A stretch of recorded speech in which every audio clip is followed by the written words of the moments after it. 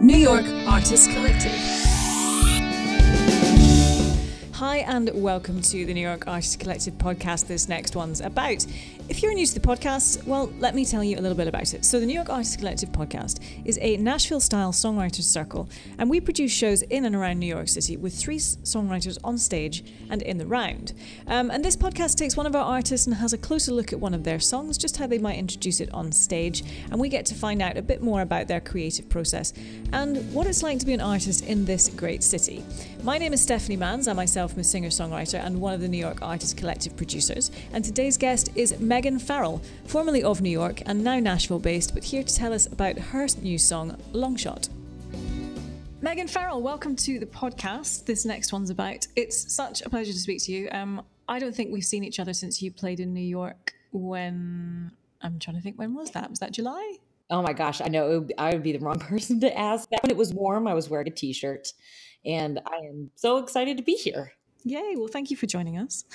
And so this is I love this podcast and where we get to chat to artists about their songs and how they wrote them. And I remember listening to this song when you played it at Rockwood, and it really struck me. It's a very powerful song. So it's called Long Shot. Why don't you tell me a bit about it and how you wrote it? Well, I can't take full credit for this song. It was a beautiful co-write with one of my very close friends and also an incredible singer-songwriter. Her name is Ariel Lask, and also a fellow New Yorker. That's where we first met and became friends. And what's fun about writing with Ariel is it is just so natural when we get together in a room and talk about the crap of our day or what's going on in our life that's sort of getting under our skin. And it's just a chit chat between two friends that turns into a song that gets written most times very quickly. And then we just go out for tacos. Like that is how we work. Some of the best songs just kind of flow out of you very quickly. Oh, that's probably one of the faster songs I've ever written. I would say we were fully finished with that song in 45 minutes. Then the rest of the time is spent picking tacos and having fun. Yeah. Which taco place we want to go to. That's the most important. Love New York tacos. Oh, I mean, that's one thing that Nashville does pretty good here is tacos as well. I mean, New York has all kinds I miss the Chinese food. I will say that. Nashville does not have good Chinese food, but they can represent on the taco front. But that's what's so fun about writing with a friend that you've known for a long time, because you already have built that rapport and you're just super comfortable. Yeah. Do you do a lot of co-writes, Meaghan? I try to. I'm such a classic independent artist right now where I am fully working 2 jobs to be able to live in an expensive city. And so I probably do about maybe a co-write a month, but I also like to wait until I know that I really connect with somebody, like when I meet them at a show or something and we're instantly like BFFs. I tend to hold out for that. That was going to be my next question, actually, was how you pick people to write with. I definitely try and find them based off of meeting them, a feeling I get. And also if I like their style of music as well. If I'm moved and inspired by what I see them do, and then I go up to them afterward and they're not a jerk or anything like that, and they're a kind person, and if we have a conversation that flows naturally, then I would tend to be like, hey, you want to write sometime? And that's actually on a t-shirt here in Nashville. It says, you want to write sometime. It's sort of the thing to do. And also based off of friend recommendations. Oh, I think both your styles would fit, so you should get in a room together. And a lot of the times, the first time you get together to write with somebody, you don't write at all. You just have coffee and you chat and you talk and you hang out, and then you go from there. It's literally like a first date. Yep. Except hopefully with less awkwardness. Yeah, and less awkwardness and more, hit songwriting. So I really like to go off of whether or not I feel some kind of natural friendship chemistry with the person. Mm-hmm. So a bit more about Long Shot. So what's it about? Because it seems like you've had a really kind of shit couple of days. This is your last chance. You're going for it. You're giving it all you got. Where did that come from? It definitely is exactly that. It came from when I left New York City to move to Nashville, wasn't going to be an artist anymore. I just wanted to get better at songwriting, and I was definitely disheartened by having 3 records and none of them really going anywhere. Well, not going anywhere to other people's standards of success. I just sort of lost sight a little bit and was a little beat up. And when I moved here, Ariel was literally the only person that I knew here outside of I have some family. But as far as in the music industry world, that was it. And so, when I told her I wasn't going to be an artist anymore, she was a good friend and, kept quiet and just wanted to be supportive. And then I played a show. Someone offered me a slot where I could get up and sing my songs. And so I took it just because I had kind of missed the stage. And I got up on stage and sang my songs, and it felt absolutely incredible. And Ariel was actually with me. She was being a good friend and selling my CDs for me. And she came running up to me afterward and was like, "You can't stop being an artist. You can't stop singing. It's what you're meant to do." And then the next time we got together to write, it was an overwhelming vibe of, even listening to the demons in yourself and everyone else saying that you can't do this. Why do it's the hardest thing ever? And it felt like a last resort. It felt like this is shit or get off the pot, really. It was now or never. And I know it's a long shot, but this is what I'm meant to do. It's what I think I was put on this planet to do. So I'm just going to give it all I've got. Mm-hmm. I think, as artists, we have a lot of those really dark moments. Oh, yeah. It's not going quite the way you want it to at all. Somebody posted something around Thanksgiving, an artist I follow, and it was, questions that artists get at Thanksgiving dinner. And it's, like, so are you still doing the music thing? I think, people don't really respect it as a career. Yeah. And when we are, literally putting our heart and souls into things and people aren't really getting it. Oh, yeah. And really, we're trying to land a song or an album or something that resonates with people. And some people are looking for their first hit. Some people are looking for something that's really genuine, really authentic, and really is really about them. But yeah, and if you're making something that is authentic to you and it's not landing with anyone, it's crushing. Well, I think that's what was you just said a great word, authentic. The last record I did, it was a record called East Coast Girl. And I was definitely in a transitional period in my life where I was transforming into what I would say now what I'm doing here in Nashville. But it was so jarring to me that I put out a record that I thought was the most inauthentic record I've done. And I was so not proud of it at all. And I didn't even feel like I knew who I was at all. So that tail between my legs, defeatist feeling came from that record. And that's soon after I left New York. Let's take a listen to Long Shot and then we can chat a bit more about it. My name is Meaghan Farrell and this is my song Long Shot.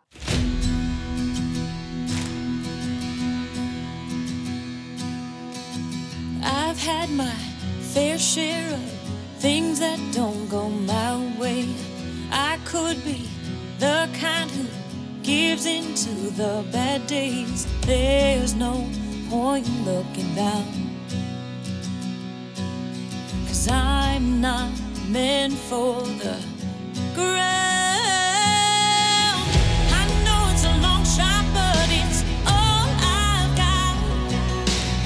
But there's something to say for taking one more shot, and I won't think of falling down, 'cause I know it's a long shot, but it's all I've got.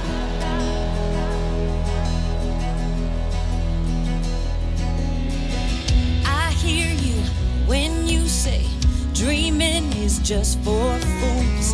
Well, I'll take my chances. I'm breaking all your rules. There's no point in looking down, 'cause I'm not meant for the ground. I know it's a long shot, but it's all I've got.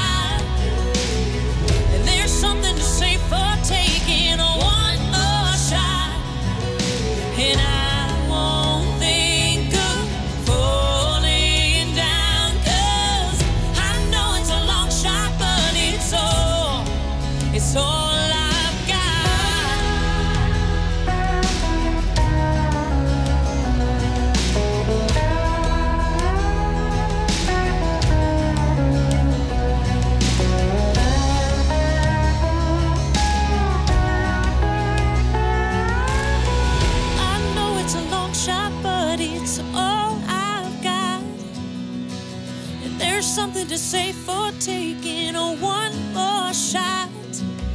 And I won't think of falling down. I know it's a long shot, but it's all I've got. And there's something to say for taking one more shot.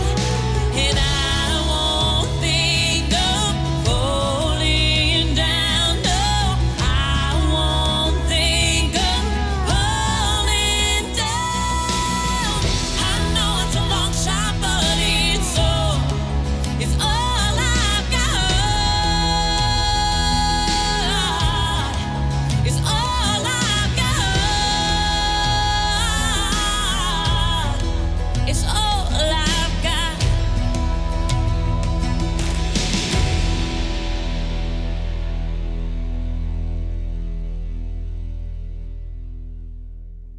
So Meaghan, that was Long Shot. Little confession, that is on one of my playlists. It's actually on my gym playlist, would you believe? And it's not the most sort of gym kind of song, but it's like, you know, when I really can't be asked, I'm like, you know, I put that on. I start and I'm like, yes, I'm going to do this. That is awesome to hear. See, it landed here. It did. I played last year. I went home, played a hometown show, and this woman I'd never met before, she introduced herself and she was like, "Are you going to play Long Shot?"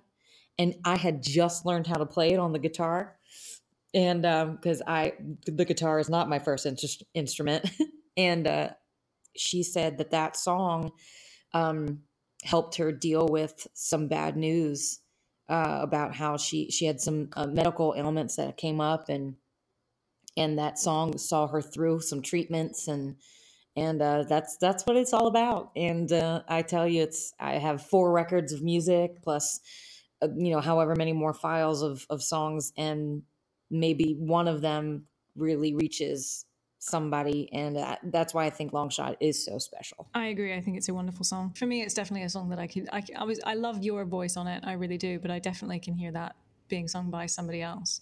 I remember I said to you, I thought your voice sounded very much like Jennifer Nettles.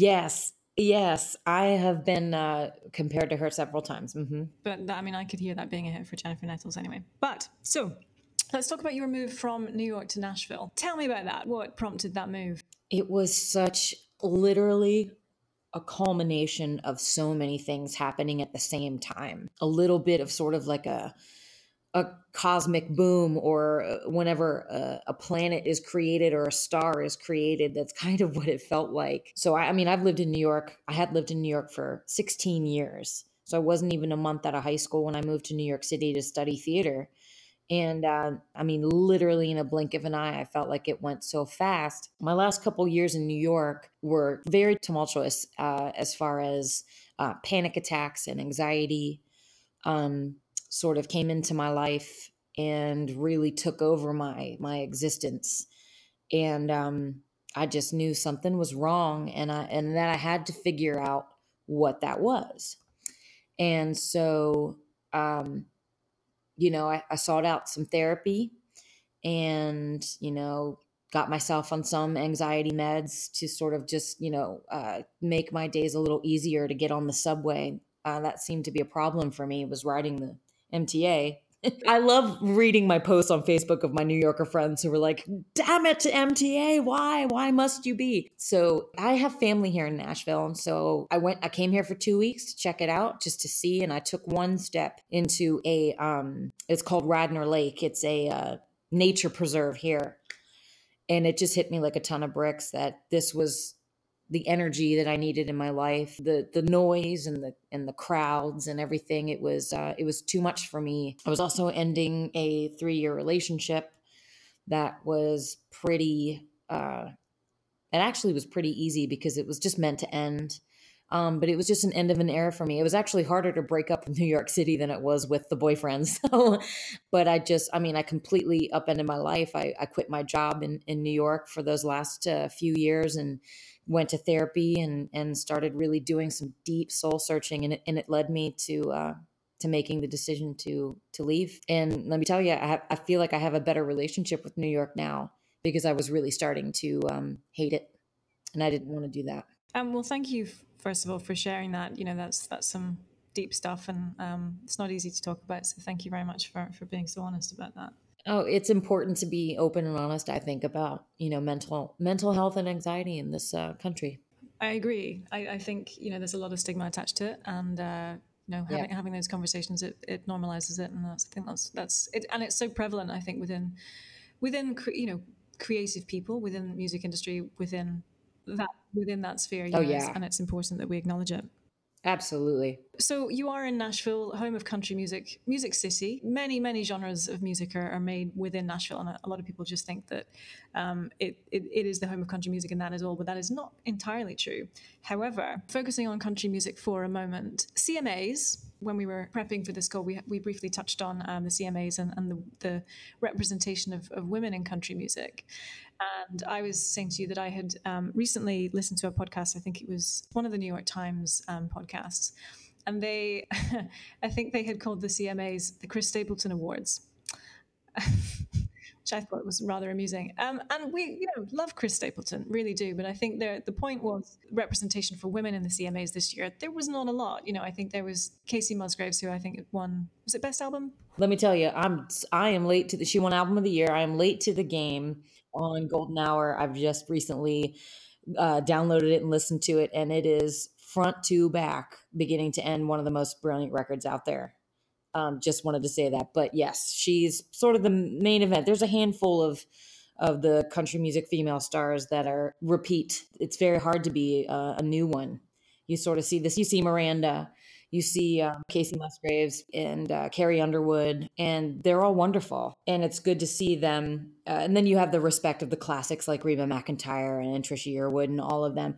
On the songwriter side of it, it's definitely a different ball game for us girls. In terms of the money makers in this town that continue to get the cuts, there's a sort of an error that that guys are the ones who write the number one songs, and also they get the headlines, they get the praise. Literally the other night I was on stage, it just so happened to be an all-female round, and I stood up, and after one of the girls had played, her name was Michelle Pereira, a phenomenal writer, and she played a song, and I just stood up and I was like, oh my gosh, I'm just blown away at how many amazing women are writing such great songs. And this man from the audience yelled out, and men too, and I just sort of said in the microphone, yeah, we know. So hard being a straight white male right now, isn't it? Yeah. Ugh, it's wah, cry me a bloody river. They do feel very marginalized, and I feel like it's their turn to feel a little bit marginalized, and I don't feel sorry for them. I don't. It's sort of to get out there the understanding. It's hard for them to understand what it's like to be a female in a room full of men. Definitely. I remember when I was producing Long Shot, or when I was in the room with my produced great team of musicians, all gentlemen. I was, the only girl in the room, and you do have to sort of be scrappy and get in there in order to get my opinion heard, even though it was my record. I remember them all having a conversation about how this one song should go without any one of them turning around to ask me how they thought I should go, even though it was my song, or how they thought I should think it should go. And that is sort of the respect difference that I think us women right now are fighting for in these writing rooms, on the stage, at the award shows, and across the board. And it's unfortunate that it's still going on. There are many double standards, I think, when it comes to male and female artists within the music industry. But I think it's more prevalent and it's more noticeable, I think, certainly within country music. It wasn't this year, but I remember looking at the nominees, I think, for male artists, and then the nominees for female artists. And, the way that women need to present in order to be successful is very different than how men have to present. Men can wear a plaid shirt and a big cap, and that's pretty much all they have to do. Yes. But women have to look like they're in Hollywood to even get a shot on stage. One of my favorite female country artists right now, her name is Ashley McBryde. Love her. She's brilliant. She absolutely is one of the biggest, brightest stars, I think, out there right now. And I mean, I didn't even see her at this year's CMAs, or you don't hear her as much on the radio, and she doesn't look like your typical country star. I hope that that's not the reason for why she's not up there, but she should be with everybody else. Yeah. She is writing real stuff right now. Her album, I recommend anyone to go and listen to it. And I actually met one of and she writes with co-writers, and I met one of her co-writers the other night at an event, and he was unbelievably humble and kind and totally supportive of Ashley. And he was like, she should be getting so much more than what she is. And I said, cheers to that, man. Let's hope that that change is happening, because she's the real deal. But you're not going to see her on the magazine covers, and that's unfortunate. It's all down to the executives. It's all down to what they think people are buying. Yes. They think that, Bro Country is selling, and it is selling more than anything else, then they will continue to produce that.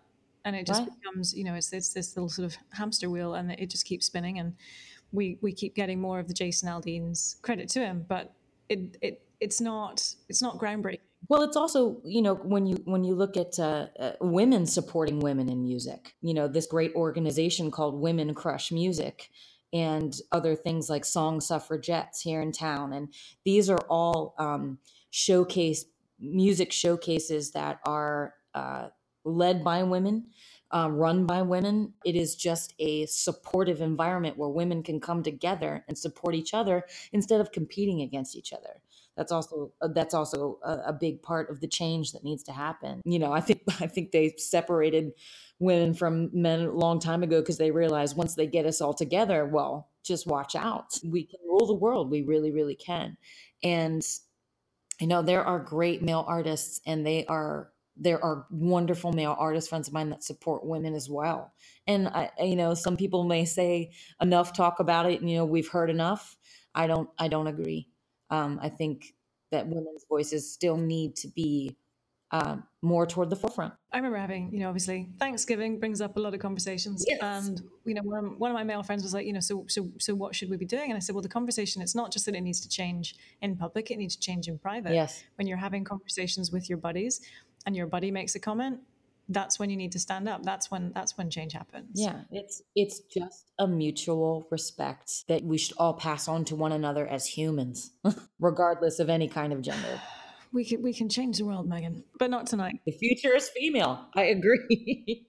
So what do you have coming up? What is next for Meaghan Farrell? Well, I have been doing and just started embarking on writing. So I have sort of a lofty goal here. So coming up in 2020, oh my goodness, it will be the 10-year anniversary of my first record ever, which is called Waitress. That's exciting. Congratulations. Thank you. I'm sort of like, when did that happen?